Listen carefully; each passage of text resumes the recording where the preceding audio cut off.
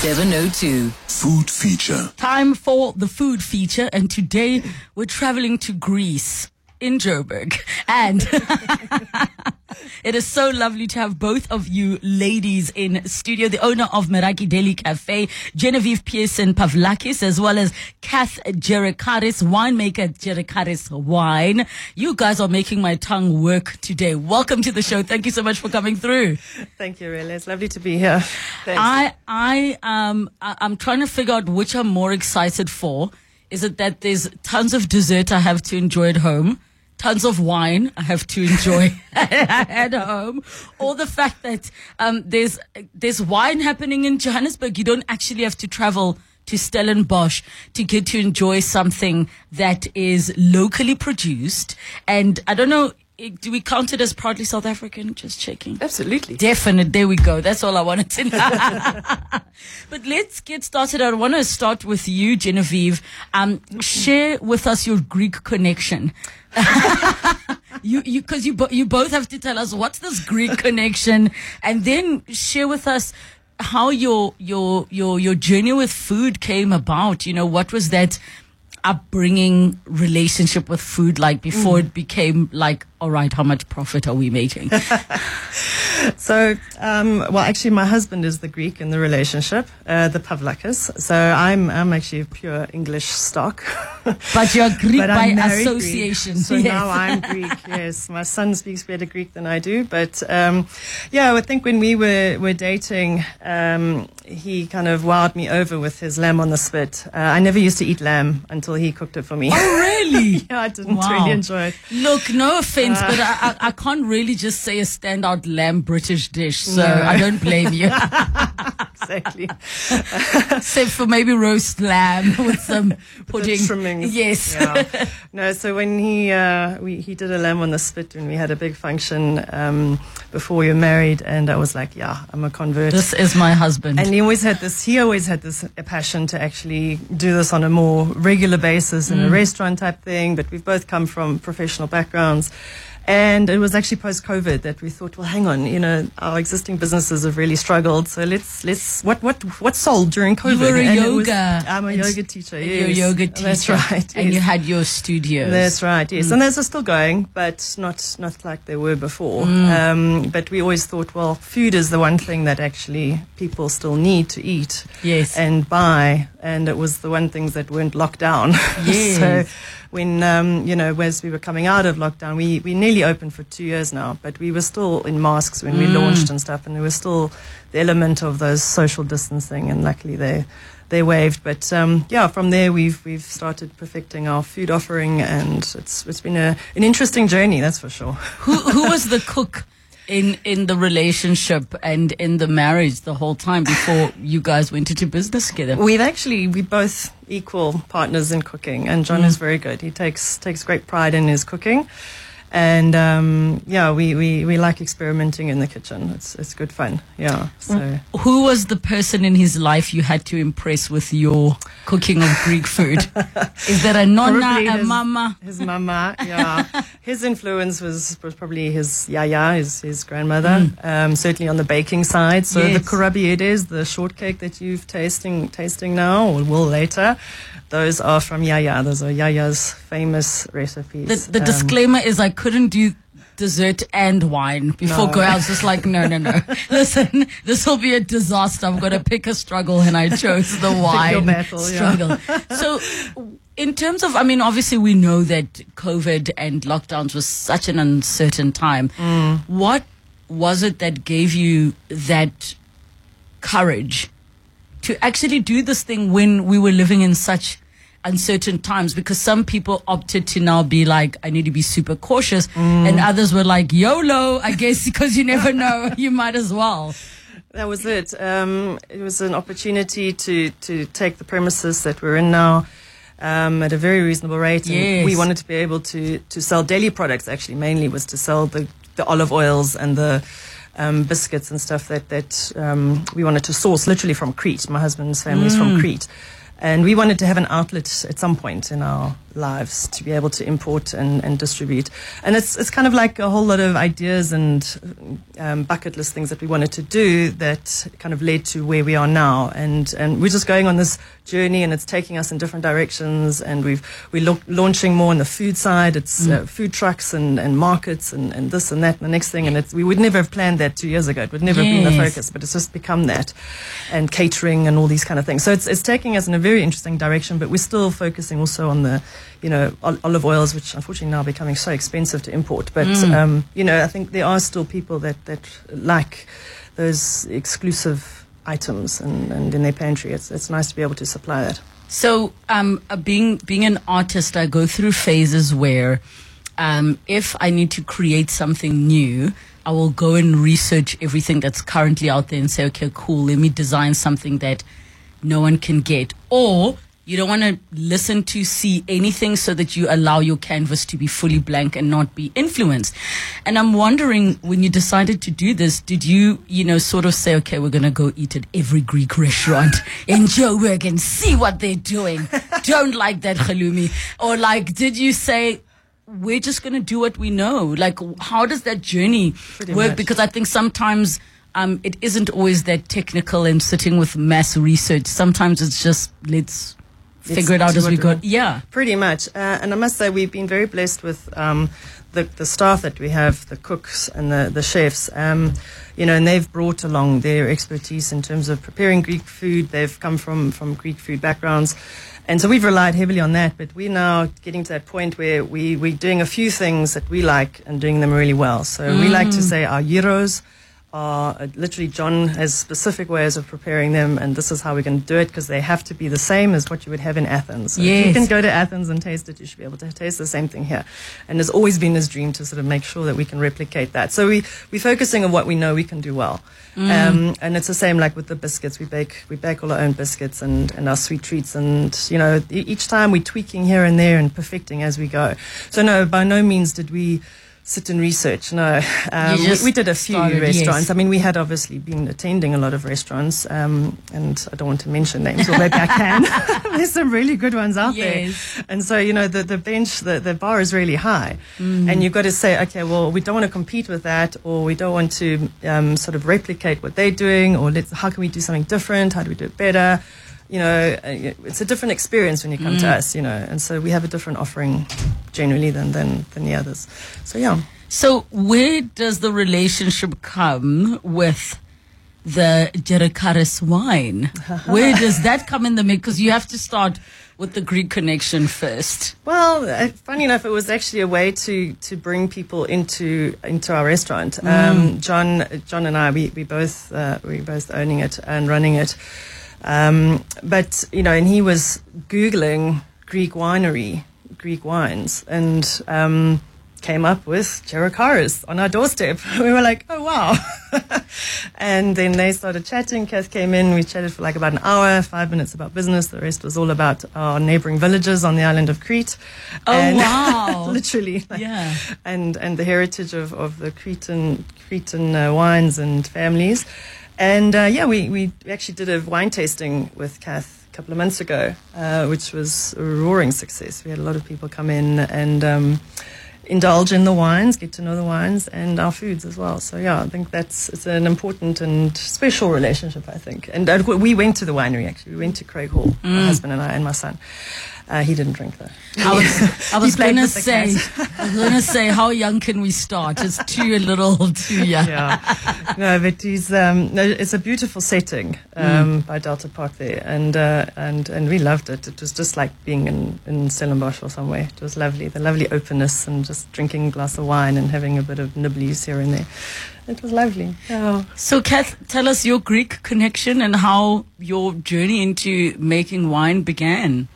So, also, my husband's Greek, although born and bred in Zandringa, in Johannesburg, but his father immigrated here when he was around 40 from Athens. His whole family had been, was Greek, and obviously his history is also from Crete. So that, as Jen said, this is the connection, a very, very strong connection between our two families in terms of where we've come from. And then my journey into winemaking was, I like to think I've sort of ticked off my midlife crisis. I had it early. Was very bad at sitting in an office. Please tell us how soon, how quickly, because I feel like when you're on the other side, life is a lot better. So is it better to have it as quickly? Like, how do we rush the process of having the midlife crisis? Life is too short. You've got to do what you love. Yes. So go with it. So you were in this corporate space. And then you're like, I can't anymore. Yeah, and actually in New Zealand, because I'm a Kiwi originally. Only now I'm hearing the accent. The moment you say I'm a Kiwi originally, like there's the accent coming through. So I took myself off to varsity, did a postgrad diploma in viticulture and oenology, and then I thought, here's a good opportunity to come back to South Africa, where I'd done a bit of travels through Africa. And had some friends here, so I thought, great, I can come for 6 weeks, do a harvest, then maybe go to Europe, and then go home and be sensible and have a career, and et cetera, et cetera. And kind of came and stayed and loved it, and I don't have to get on a plane now, so I didn't. And long story short, met my now husband, Menos, and we are now living in Joburg. So question. Did you also enjoy the World Cup public holiday when we did? I'm just asking. Well, I love public holidays. My two children were wearing South African tops. They're like, we're going to edge our bets here and just go with Dad for this one. So, and why wine? Like, what was it that made you say? Because I know that there are many people who are listening and have these passions that they sit with, or curiosities, let me even say, that they don't get to explore, but they don't often know how that jump went. You hear people say, oh, I left corporate and this, but what was that thing? Is it something you've always known, like I've always been curious, or you just love drinking wine, or what was it that sparked this thing that made you change your life? So I think there was a number of things. I think the needle that the straw that broke the camel's back. Thank you. That one was my father passing away, and I thought, you know what? Actually, life is too short. So let me change. And it wasn't it was a big decision. And but when I had my farewell, so many people came to me and said, "Oh, I wish I could do what you're doing." We all wish we could have those moments. I mean, I'm not in corporate and I've been doing something I love all the time, but what I admire is that thing of the unknown, and you just seem so fearless that you're going to take a chance on something that could not work out or could be amazing, and you just do it. But I mean, listening to Jen talk now as well, I never planned to stay in South Africa, be in Joburg, have a winery in the middle of Johannesburg. Who would think? You don't plan those things, do you? So life has very much taken me, and you go with opportunity, you go with the loves, the flows, the passions, and you end up somewhere, and you make the most of every step as you go. As Nikki Bush said to me earlier this week, who's an author and everything amazing, and she said, every day you have to ask yourself, how will today surprise me? How will life surprise me? And I just feel like you were open to that, hence you were able to be here. So what was intriguing about winemaking for you? Did you fall in love with the process of this labor of love that then becomes an end product and then maybe ends up on the floor somewhere because you're knocked out? Or what was it? So I love the outdoors. I think a part of me in a different life or at some stage was a farmer. So I loved that side of it. And then I really was very intrigued by the fact that you take something you grow all the way through to a final product that's got a label on it. That's a tertiary product, so to speak. So I like that. I like the creativity. I like the labor side of it. I like the natural side of it. I like being involved with Mother Nature. So we don't know what's going to happen this year. We don't know what's going to happen next year. The really scary part of it is that Mother Nature can throw something at you, and then your whole vintage can just turn and be very different. And you've got one chance a year, and that's it. How did you get it right, though, that in Johannesburg? Because when anybody thinks, I want to get into, making wine, you will automatically want to head down where the industry is so big. Yeah. But what was it that you're like, why can't we do it here? And I mean, I know before we went on air, you were sharing about, just making wine in your garage. And I was like, this reminds me of the pineapple situation during COVID. You're like, we need wine. Yeah, so I did that as we were chatting when my kids were young, and we got the logistics right. Is that because you needed the wine because you had young kids? Yeah, it's a little bit of it. And you know what? If it's Thursday and the grapes are perfect, and you need to pick, and you're on a farm in the Cape, and you need to pick, 10 tons, but you can only process 5 of them today. A lot of the guys will put the other 5 in a cold room overnight anyway. So my cold room is the truck that comes up overnight here. So kind of why not? It all fell into place while the kids were young and we were making one barrel. It was a nice, safe kind of experimental space. Yes. And it was all drunk. So just saying. And then, as I said, we thought, well, the logistics are working. We are getting these good quality bunches, literally bunches of grapes. We're working with a couple of farms that we love, and we're getting amazing quality and interest, not just quality, but really interesting grapes and wine. Why not?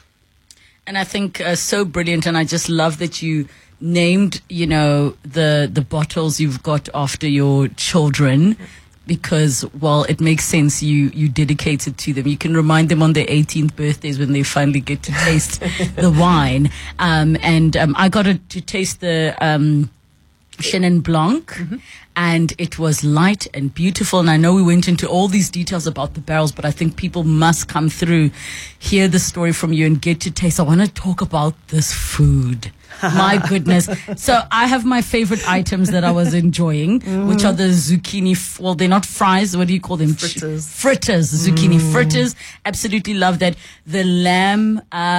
Souvlakia. That's the word I was looking like. It's on a skewer. Absolutely. Just sometimes you think that the meat on a skewer is going to be dry. Not at all. So much flavor. The meatball rich in flavor. The cheese ball rich in flavor. We're saving dessert for later, so I'll update all of you about the delicious dessert. How do you choose what goes on your menu when Greek cuisine is so diverse? There's so many things, and yes, it is very family-style tapas eating, of just doing all of that. But in between, the throwing of the plates, like, how do you choose? This is what must be on the menu. Well, we want to keep it fairly traditional. So typical dishes that you would find in Greece, and we're going to start expanding towards sort of like the islands and Cretan dishes. There's a few other dishes that we're going to be introducing in the next couple of weeks. We've got a new menu coming out early next month. But the other thing is, being a yoga teacher and coming from a yoga background, although long before that, I was actually in corporate, so I share that. But anyway, so we've taken the whole holistic approach as well. And while Greek food and Mediterranean food is generally very good for you, the Mediterranean diet has been espoused as really good for your health, especially with the olive oil and the freshness of the food. And I think, that's what we found in Crete. When we go there, we just come back feeling so light and healthy because the food is fresh, literally from the farm to the table, or from the sea to the table. So we wanted to try and replicate that as much as possible and really source our food and products that we use properly. But the one thing we're wanting to add on as well is more health-focused dishes. So we've got a lot of health facilities around us, paddle courts and the yoga studio and karates and gyms and all that stuff. And I think a lot of people post-workout want to come and have like a protein kick and have a good healthy meal. So without all the pizzas and the carbs, and salads and stuff like that. So we offer quite a range of healthy salads. And one of the other big things that we do is what we call as nestissima meals. So nestissima is when you're fasting during Lent. The Greek Orthodox take their Lent fasting, quite seriously, in that we restrict a lot of the main products, no meat-derived products or anything. Although you can still have calamari, and prawns and crayfish and that. But generally, so the nestissima is essentially a vegan diet. So we do provide foods that are vegan as well, and particularly emphasize that during those fasting periods. But they're available all the time, which I don't think are And those are things that are not commonly available. Things like that, they're not always on the menu. So that's something like we want to be able to bring to our menu and our offering. And so it's always, there's an iteration all the time about what's working, what's not working, what can we add, what doesn't well. Apart from the general, toasted sandwiches and stuff that people around the office blocks would really like. It's nice to be able to experiment with Greek dishes, and I've come across some wonderful online resources and menus and recipes, and it's fun. I try them at home first, and then trying to start bringing them into the restaurant as well and bring them on the menu. So if you're running, owning, cooking in a Greek restaurant, do you have days where you're like, I'm sorry, I need my pizza, or I need my burger? Because, I also have days I'm like, this is too much. Where's the closest any kind of Asian cuisine? Sushi. There you go. Yeah. No, there's some days. Yeah, absolutely. You can only have so much lamb souvlaki here. There you go. All right. So where can we find Meraki Deli Cafe? So we're actually right next to Melrose Arch. We're on Caller Drive, and it's number 102, and we're right by the main entrance to Melrose Arch, in between Lamborghini and McLaren. So we're really very nice neighbors. Yes, so it's appropriate. and where can we find the fantastic female-owned winery? So we are 47 Marlborough Avenue in Craighall Park. Most people, because nobody ever drives through Craighall Park, most people know Delta Cafe and Colourful Splendor Nursery, and then there's the horses. We're all on the same property together. Kind of slide down the hill from Hyde Park. Yes. You'll end up here. All right, so you can head over to the website, Meraki Deli Cafe. That is Meraki with a K, delicafe.com, or find them on Instagram, Meraki Deli Cafe, or connect as well on Instagram, Gerakaris Wines. That is Gerakaris Wines. On X, the same one as well. And the website, gerakaris.co.za. Ladies, I love me a female-owned, girl power collaboration, especially in spaces that can be, male-dominated. And I mean, for you to be doing what you're doing in Johannesburg, you've basically opened the portal for other people to see that it is possible, and Joburg can become a little hub of wineries as well. And I hope that more and more people come through to support your businesses. Thank you so much for coming through. I will be enjoying my wine and dessert later.